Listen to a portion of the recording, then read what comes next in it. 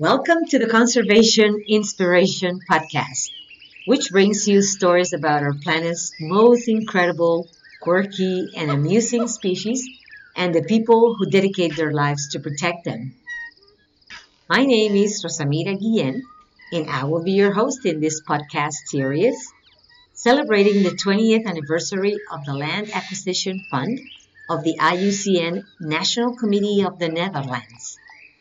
The Land Acquisition Fund provides small grants to local NGOs to acquire threatened patches of wilderness to protect many species on the brink of extinction. One of those NGOs is Fundación Proyecto Tití, a Colombian nonprofit organization of which I am the co-founder and director. Since 2004, my organization leads conservation efforts to protect the cotton-top tamarin, a critically endangered tiny monkey with a hairdo resembling Mr. Albert Einstein, which is only found in the tropical forests of northern Colombia, nowhere else in the planet. And it is the cutest monkey ever. In this podcast series, I interview conservationists to learn about their personal commitment to protect some of the most extraordinary species that we share our planet with. Today's guest is Alberto Campos, conservation hero for one of the coolest bird species, the Araripe manakin, which is also the cover image of this podcast. Alberto is a conservation biologist, and he is the co-founder and director of Aquasis, a Brazilian NGO promoting endangered species and habitat conservation in the coastal state of Ceará. Alberto is also a PhD candidate at the University of British Columbia. With Alberto, we talk about his commitment to protect the Araripe manakin. Why is the Araripe manakin such a special bird? Also, we talk about the threats and challenges that Araripe manakins face in their habitat, how it is to engage and work with local communities, and how the Araripe manakin became an incredible source of their pride. Hi, Alberto. Thank you so much for taking the time to have a chat about your incredible conservation work with the Araripe manakin. Before going into details, can you please introduce yourself and explain how you got drawn into this inspiring conservation cause? I got involved in professionally with conservation when I was at college, and I met a really good group of people that were willing to do something to improve the situation, the environmental situation of the world. So when we were in college, we decided to get together and found an NGO, Quasis. That was back 1994. And our mission was to prevent extinctions in our region. So most of us were students at the time. There were a few professors. And most of us, when we finished university, we managed to start working for Aquasis, and some of us have been doing that for 20 years. So I guess I got involved in conservation because I met this really good group of people. And because of this collective energy, I think we were motivated and we had energy enough to found and manage an NGO for so long. Yeah, that is amazing that you guys started as a student collective effort, and now it's been, over 20 years working for your wildlife. But before you went to college, did you always wanted to, to go to school, biology school, or to be a conservationist, or this is something sparked your interest in this? Oh, as far as I remember, I always wanted to do biology and work with conservation. I think I was born like that. I was born loving animals, and I was born trying to protect them and to solve all the injustices that I would see around me that people were doing with animals. So I decided that besides protecting animals, when I went to college, I realized that extinction was the most pressing issue, because extinction is forever, and we didn't want to lose all these important pieces of the natural puzzle, because in the future, we believe that people will need all these pieces, all these species to restore ecosystems and recover ecosystem services that are important for our well-being. And Alberto, so when did your interest about the Araripe manakin started? Well, when we started the NGO, we decided to plan which were the most endangered species in our region. So initially we realized that the marine manatee, or the Antillean manatee, was highly endangered in our region, and nobody didn't really know very much about its status. So we started working with marine mammals, and after a few years, when the project was consolidated and we had a team working full time, we decided to search other highly endangered species, to put up new conservation teams to start another long-term conservation process. So that's when I met Weber Silva.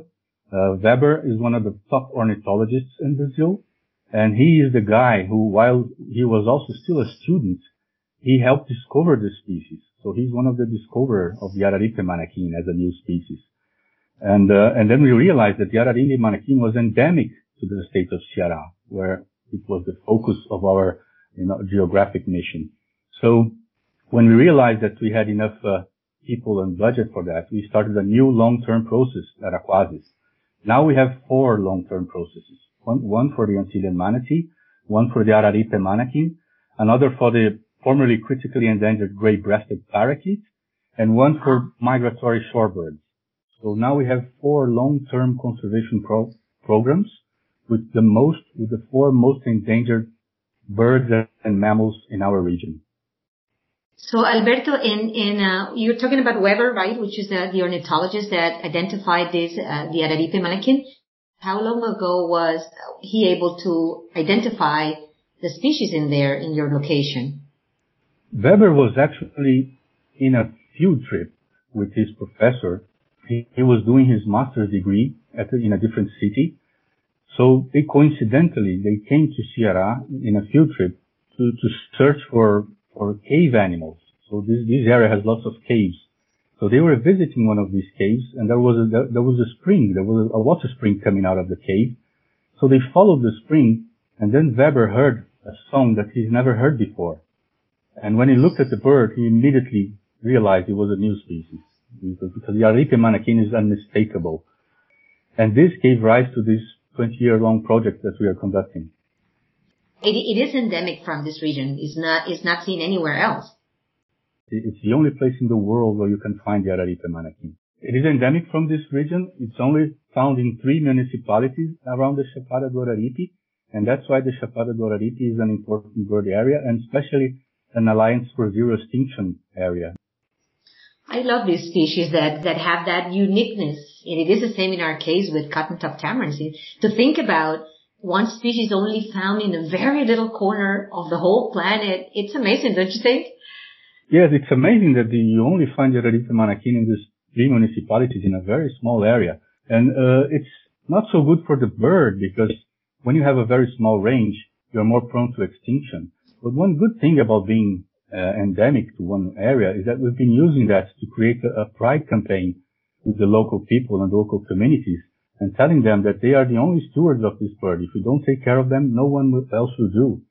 So this is being very critical to make the people in the Araripe get involved and feel like they have to protect the Araripe manakin, because it's something you only find in the whole world. It's only there, and it's their responsibility. They should be the stewards of the Araripe manakin.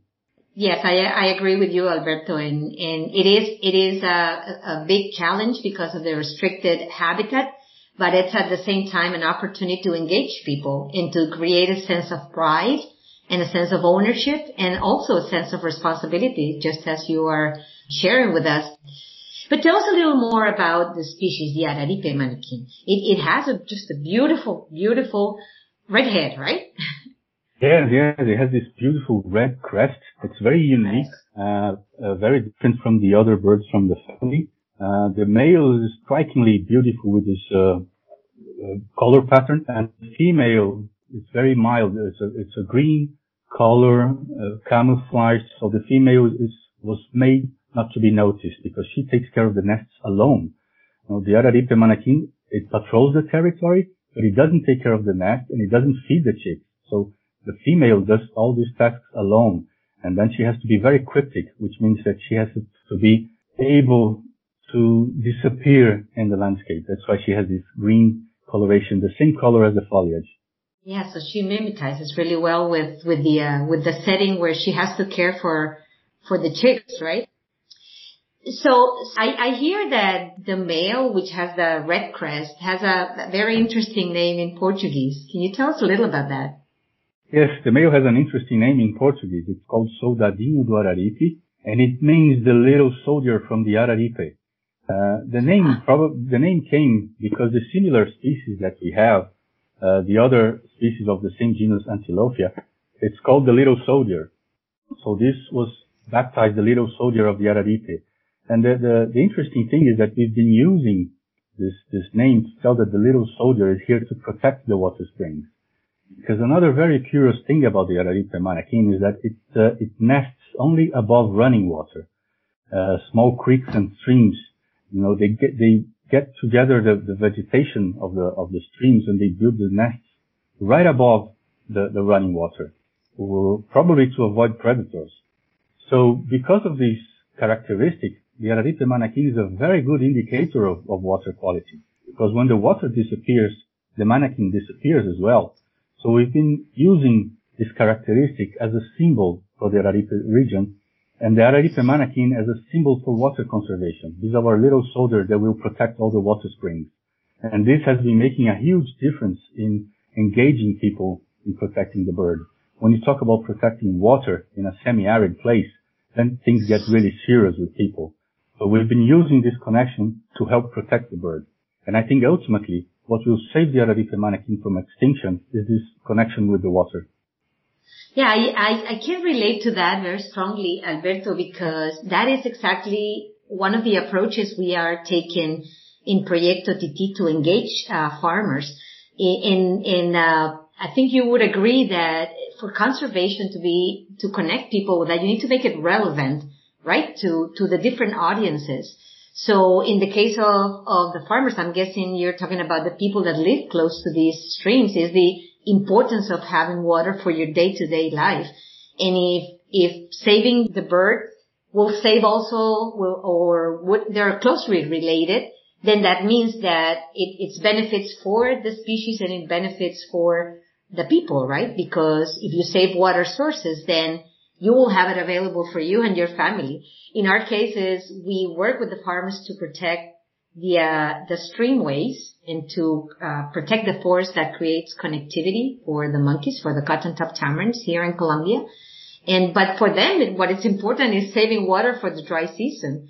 So I think it is important to make conservation relevant for the different audiences, to make a stronger connection with that. So, Alberto, tell us a little more about the area, about the Chapada do Araripe, which is the main habitat for the Araripe manakin. Well, Chapada do Araripe is a very, very unique place. It's in the heart of the Brazilian Caatinga biome, which is a semi-arid biome. But because of its characteristics of the terrain and the way the water flows, it's able to maintain a moist forest. So we have this beautiful moist forest surrounded by dry environment. And you only find the Araripe manakin in the moist forest. So we call this like an oasis of rainforest surrounded by dry forests.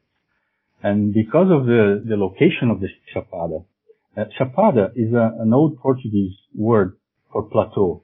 So the Chapada is a very large plateau, like a mesa, so it's a very large top, like a 100 kilometer top, very, very flat. And on top of this plateau, you have a dry forest. But because of the cracks in the slopes of the plateau, there's lots of water seeping. We have more than 100 water springs seeping from the cracks along the slopes of the plateau. And it's this water that flows all year round that maintains this unique moist forest. This is considered an enclave of the Atlantic forest. But the more we study it, we see it's a unique type of forest. You don't find it anywhere else in the world. We call it Araripe forest, and that's the only place in the world where you find the Araripe manakin. That is amazing. And what are the main conservation issues or challenges that you're facing in the Chapada de Araripe? Well, Chapada, unfortunately, is one of the poorest regions in Brazil. So we have the same suit of problems that most people in South America has in underdeveloped places. There's unsustainable agriculture. There's large soybean monocultures advancing over natural habitats. Some energy projects related to oil, more recently to sand oil extraction in the Chapada, gypsum extraction. So it's mining, deforestation, urban growth around the natural habitats. And since it is a very limited habitat, we have to make people understand it is very unique. It's different from any other forest in the world. And the set of species we have there and the services that this forest provides for us are very unique. And I think we've been only managing to convince people the importance of conserving the forest, the Araripe forest, is because people are realizing that the places where the forest has been cut, the water level, the water in the wells is going down. So the more you cut the forest, the less infiltration you have and the less water you have in your well. So this has been very instrumental in convincing people that we have to leave the forest standing. Alberto, is there any legal protection to the Chapada, the Araripe, or the region or parts of the region, or no, or not at all? There are two protected areas, large public protected areas in the area. And one of them encompasses most of the Chapada, but the problem is that this protected area is a sustainable use protected area. So practically anything is allowed inside the protected area if it's in the management plan. So it's a 1 million hectare protected area. There are cities inside the protected area. There's mining going on in the protected area. There's a cement factory inside the protected area. So you see, it's very flexible. What we've been trying to do is that using these interesting instruments, which is a protected area, it's been established since 1998, and we've been trying to be part of the management council of the protected area, and we've been trying to influence legislation, and especially the management plan of the protected areas, in order to make the small area where the manakin lives to be a fully protected area. Alberto, do you have numbers of the individuals in this area? There are roughly 800 individuals, which is very small. So even though for a small area like that, it is a small population. And we've been working very hard on protecting nesting areas because we think this is one of the bottlenecks. And that's why we proposed for the IUCN Netherlands to purchase a reserve. So we proposed for the land acquisition fund to purchase one reserve, our first reserve in the Araripe. And we managed to do a collaboration with IUCN Netherlands to create the Oasis Araripe Reserve. So that is the area that the land acquisition fund helped you purchase. So it is mostly nesting sites? It was purchased mainly because it was a nesting site, and now we have, I think, 11 nesting territories in the reserve. And when we started, I think we had 8.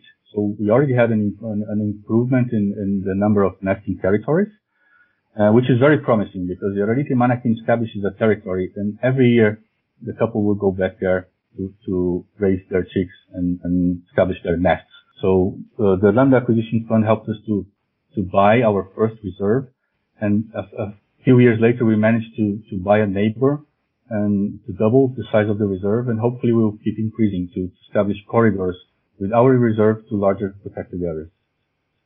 Planning and choosing strategically the location and the neighbors, it's key to what you can do with small areas. And for us, it was exactly like that. We are actually neighbors of a national park that is completely isolated to other forest fragments in the area. And our monkeys, the cottontops, need the continuity of the habitat to find resources and to move around, right? And this piece of land, it neighbored to the national park, but it also connects the national park to other corridors and forest areas that provide that bridge, you would say, right, for animals, or not only for the monkeys, but for wildlife overall, to move around freely with a continuous habitat. So I would second that on being really strategic when you're doing your planning and when you're choosing the areas that can be prioritized for benefiting your species and the habitat. Exactly. And especially if you're thinking on the long term, if you want to do some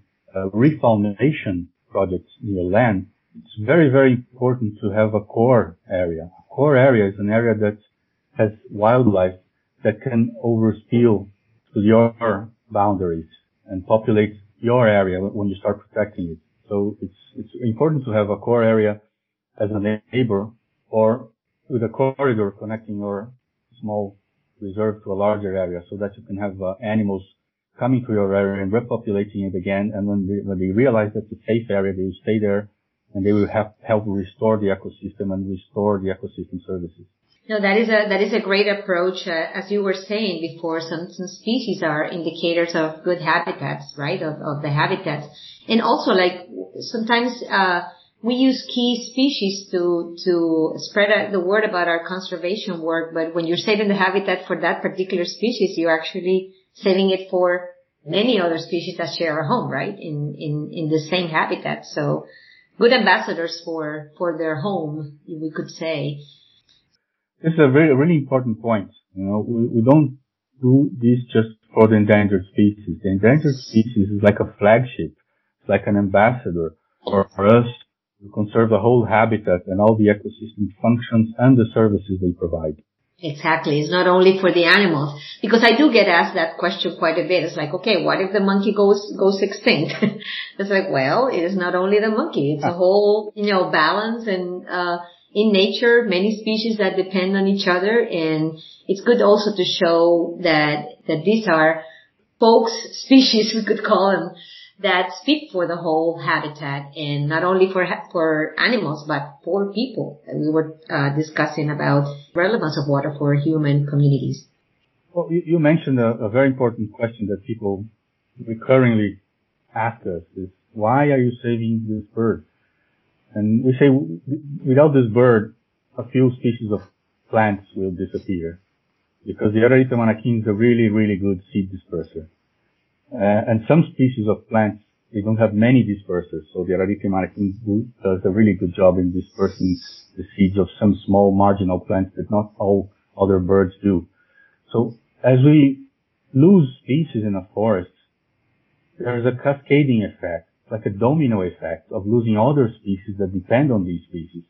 So in the long time, what we're doing with extinction is that we are impoverishing ecosystems to a point that they cannot provide all the services that we need. Yeah. Pollination, seed dispersal, carbon storage, mediation of some predator-prey relations. Yes, Alberto, one of the concepts that we teach in our education programs that we do in the communities close to the forest that we protect goes about the importance of the species within its own ecosystem. And for monkeys, it's also seed dispersal, that they eat a lot of different fruits from many different trees around the forest within their territory, pooping, and when they poop, these seeds come out as trees later on. And I think it's something about the poop maybe that the kids love to think about the process, but how it all naturally happens and why it is important for that to happen. So, and I wanted to ask you, how do you guys are involved in communities or working with the communities around? You're saying there's a highly populated area, within the habitats. There's two major ways that we like to get people involved. One is a more broad, general way to our awareness campaigns. That's something we do from day one in a long-term conservation project, and we never stop. And thanks to the beauty of the manakin and the fact that it's unique to this region, I think we managed to turn this bird into a local symbol. 20 years ago, nobody really ever heard about this bird. And when we started showing pictures and what the bird does to the forest and this role as an indicator of water quality, and especially because it's unique to the region, then people started paying attention. And now it's a local celebrity, really. There's several logos, like a music festival logo has the Araripia manakin. The tourism logo of the region has an Araripia manakin. I have a collection of logos that people put the Araripia manakin, and we're very proud of that. That people really embraced the campaign. So this is one general way to involve people from the city, which are more decision makers and they are very influential, and also to involve people in rural communities, which will be the real on the ground partners. And to involve the on the ground partners, I think our second strategy is to be a role model. We instead of talking to them and telling them what to do, we try to do things in our land, and then we invite them to come and see. So it's not just talking. They can see that, if you manage your water in a certain way, you can actually save water. If you change your irrigation procedures, you can actually use less water to irrigate more areas. So I think this is the best way to show them the change, is by being the change and using our reserves as models of change and sustainability. So what we do is we bring the community inside the reserve for various reasons. We bring the kids to do bird watching, to tell them that birding is important and they can also make a living out of it, because birding is increasing very fast in the Araripe, mainly because of the Araripe Manakin. So there's lots of foreign people coming to the Araripe just to see the birds, and they realize that there's lots of endemics, that there's lots of birds that are unique to the area. And this is an opportunity to be a bird guide and make a really decent salary compared to other alternatives, by focusing on ecotourism. This is one way we try to motivate them to do more sustainable activities. The other way is showing the water management systems that we're trying to implement in our reserve in order to reduce water waste and to optimize water use. A third way would be hiring people from the community to work inside the reserves. Instead of just enforcing the local poachers, we try to hire the local poachers to be our enforcers, because they know where people go for bushmeat, and they also influence the community, saying, "Listen, we don't really need to go for bushmeat. With this salary, I can buy more chickens than I can eat. So it's better to have a job working for Aquatic than poaching the reserve." And so things like that, many different ways to involve the community. There's no one single recipe, but there should be many different ways to involve many different people in the community with different orientations and different priorities. Yeah, I can relate to that as well. And it is very important, I agree, to have an approach for the different audiences. I wanted to ask you, have you seen, as a result of the visits, especially the water management visits with the communities, have you seen any changes that can benefit the conservation work you are leading? There's a few things that we've been noticing that the communities are interested in learning, especially water use, water access rights, and sustainable agricultural practices and agroforestry. I think these themes they are more interested in these themes. And in terms of the water management, what we've been trying to show them is that there are some simple practices that you can do to reduce water waste and increase the area that you can irrigate with a certain amount of water. The other difference we've been noticing in them, and I think this is a especially marked difference, is their understanding of their legal rights in terms of access to water. And this is something we've been telling them, that they have a right to water. It's a public good. The water doesn't belong to anyone, not even the landowner. And some people don't know that. They think that the water belongs to the landowner, but it's not. The landowner has the responsibility to keep the water clean as it passes through his land. So people are being more aware of that and are asking the water company to enforce this law so they can also have more clean water on the downstream. Yeah, and I am guessing that also besides the right of access to water is also the responsibility of keeping it clean, not only the landowners, but everybody, because it affects downstream, right? So if you want to make a good use of the resource, you also are responsible for keeping it clean and not polluting it, so everybody else along the way can benefit from it. That it's a very important education tool or awareness tool for the communities, I'm guessing. So Alberto, you were mentioning your colorful species in the importance of their aesthetic beauty, I should say, to call attention. And it is also a good way to communicate or to generate interest about conservation. Do you find when you see the mannequin and logos and just in people's minds, that it also is the will to celebrate biodiversity or celebrate life? Well, yes, definitely. I think most people are naturally willing to have a healthy environment. So when we give them the information and some motivation, and we explain them the importance of one bird to the forest, the importance of the forest to the water they need, then when they make these connections, I think it makes a huge change. So we are trying to make it even more important than the beauty and the charisma.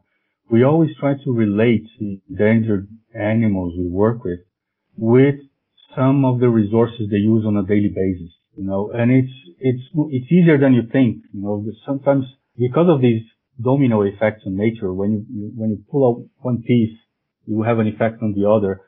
And when you start explaining these relations and they see these relations on their day-to-day life, that's when they get involved.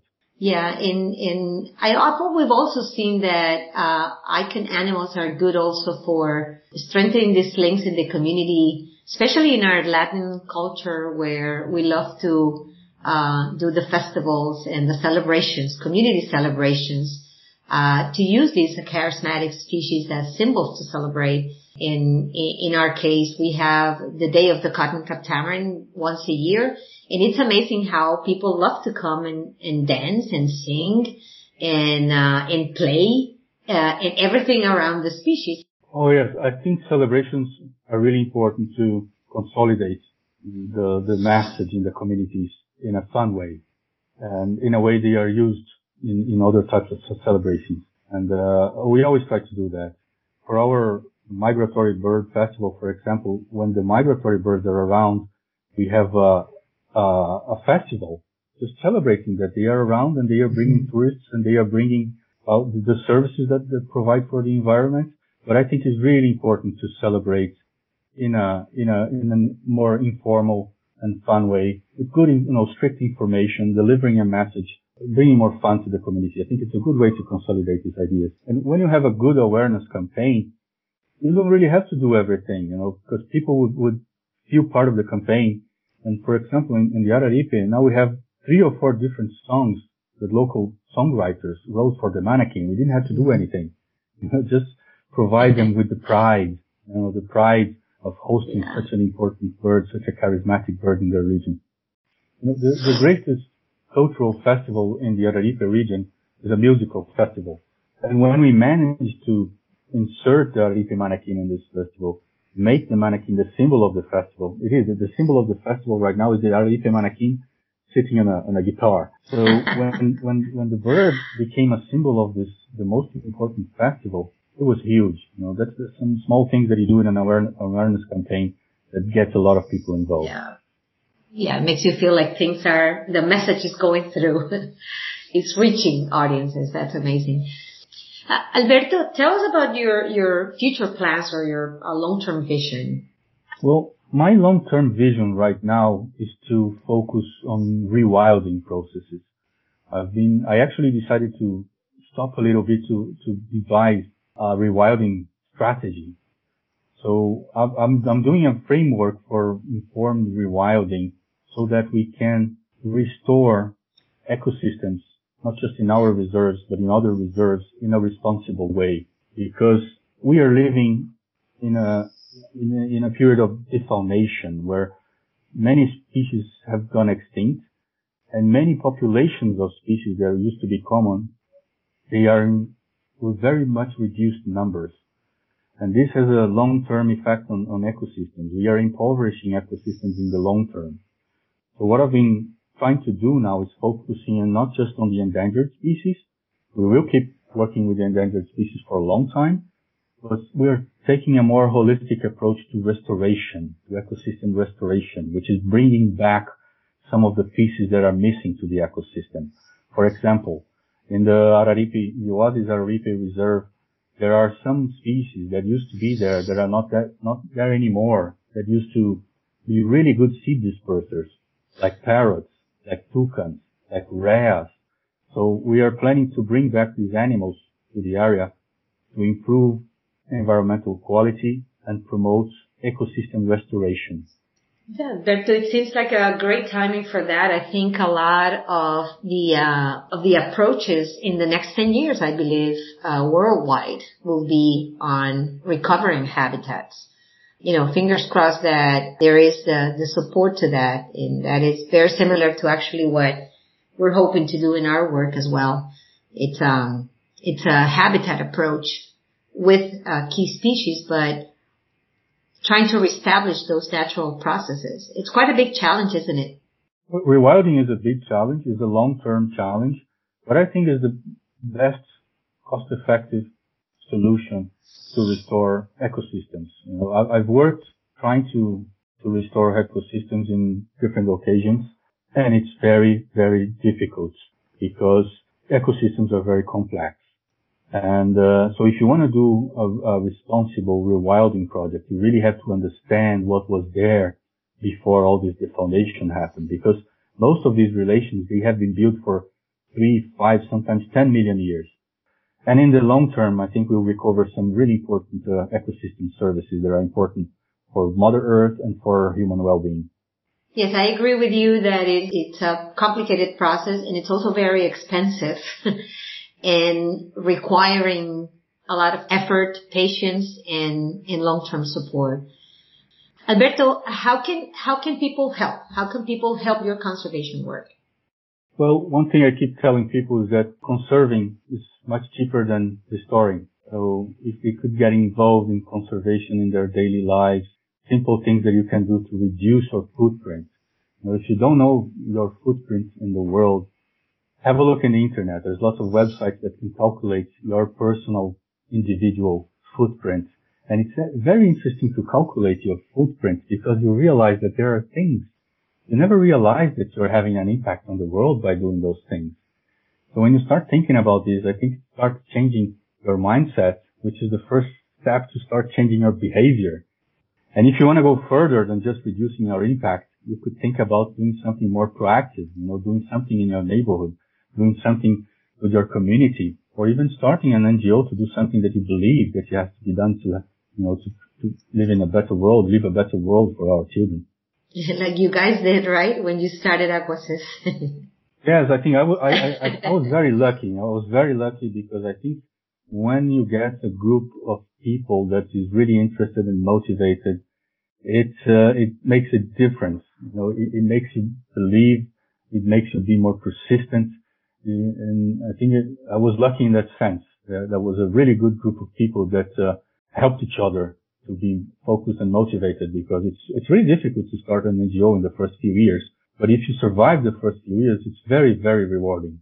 Yes, I think that is very powerful to get together people that are passionate and that share that motivation. And yeah, I would add to that is that we all need to find what makes us feel passionate about and what makes us feel motivated. And seeing this kind of work really, I'm sure, will motivate a lot of people to follow the steps and chip in for a better world. It's all in our hands, I would say. I want to close this inspiring conversation with you, Alberto, with this great last story and with this message of conservation success. It has been a great pleasure speaking to you, Alberto. Thank you for sharing these stories on the Araripe Mannequin with us. And to our listeners, I encourage you to discover more about the Land Acquisition Fund and IUCN-ML. You can find all links to the website and social media in the show notes. I very much appreciate your listening to this podcast, and I hope you enjoyed this episode. If you did, please make sure that you share this podcast with your friends, family, colleagues, and whoever may be interested in nature conservation stories. If you want to be updated about the next episode, make sure to subscribe to the Conservation Inspiration podcast channel. Till next time.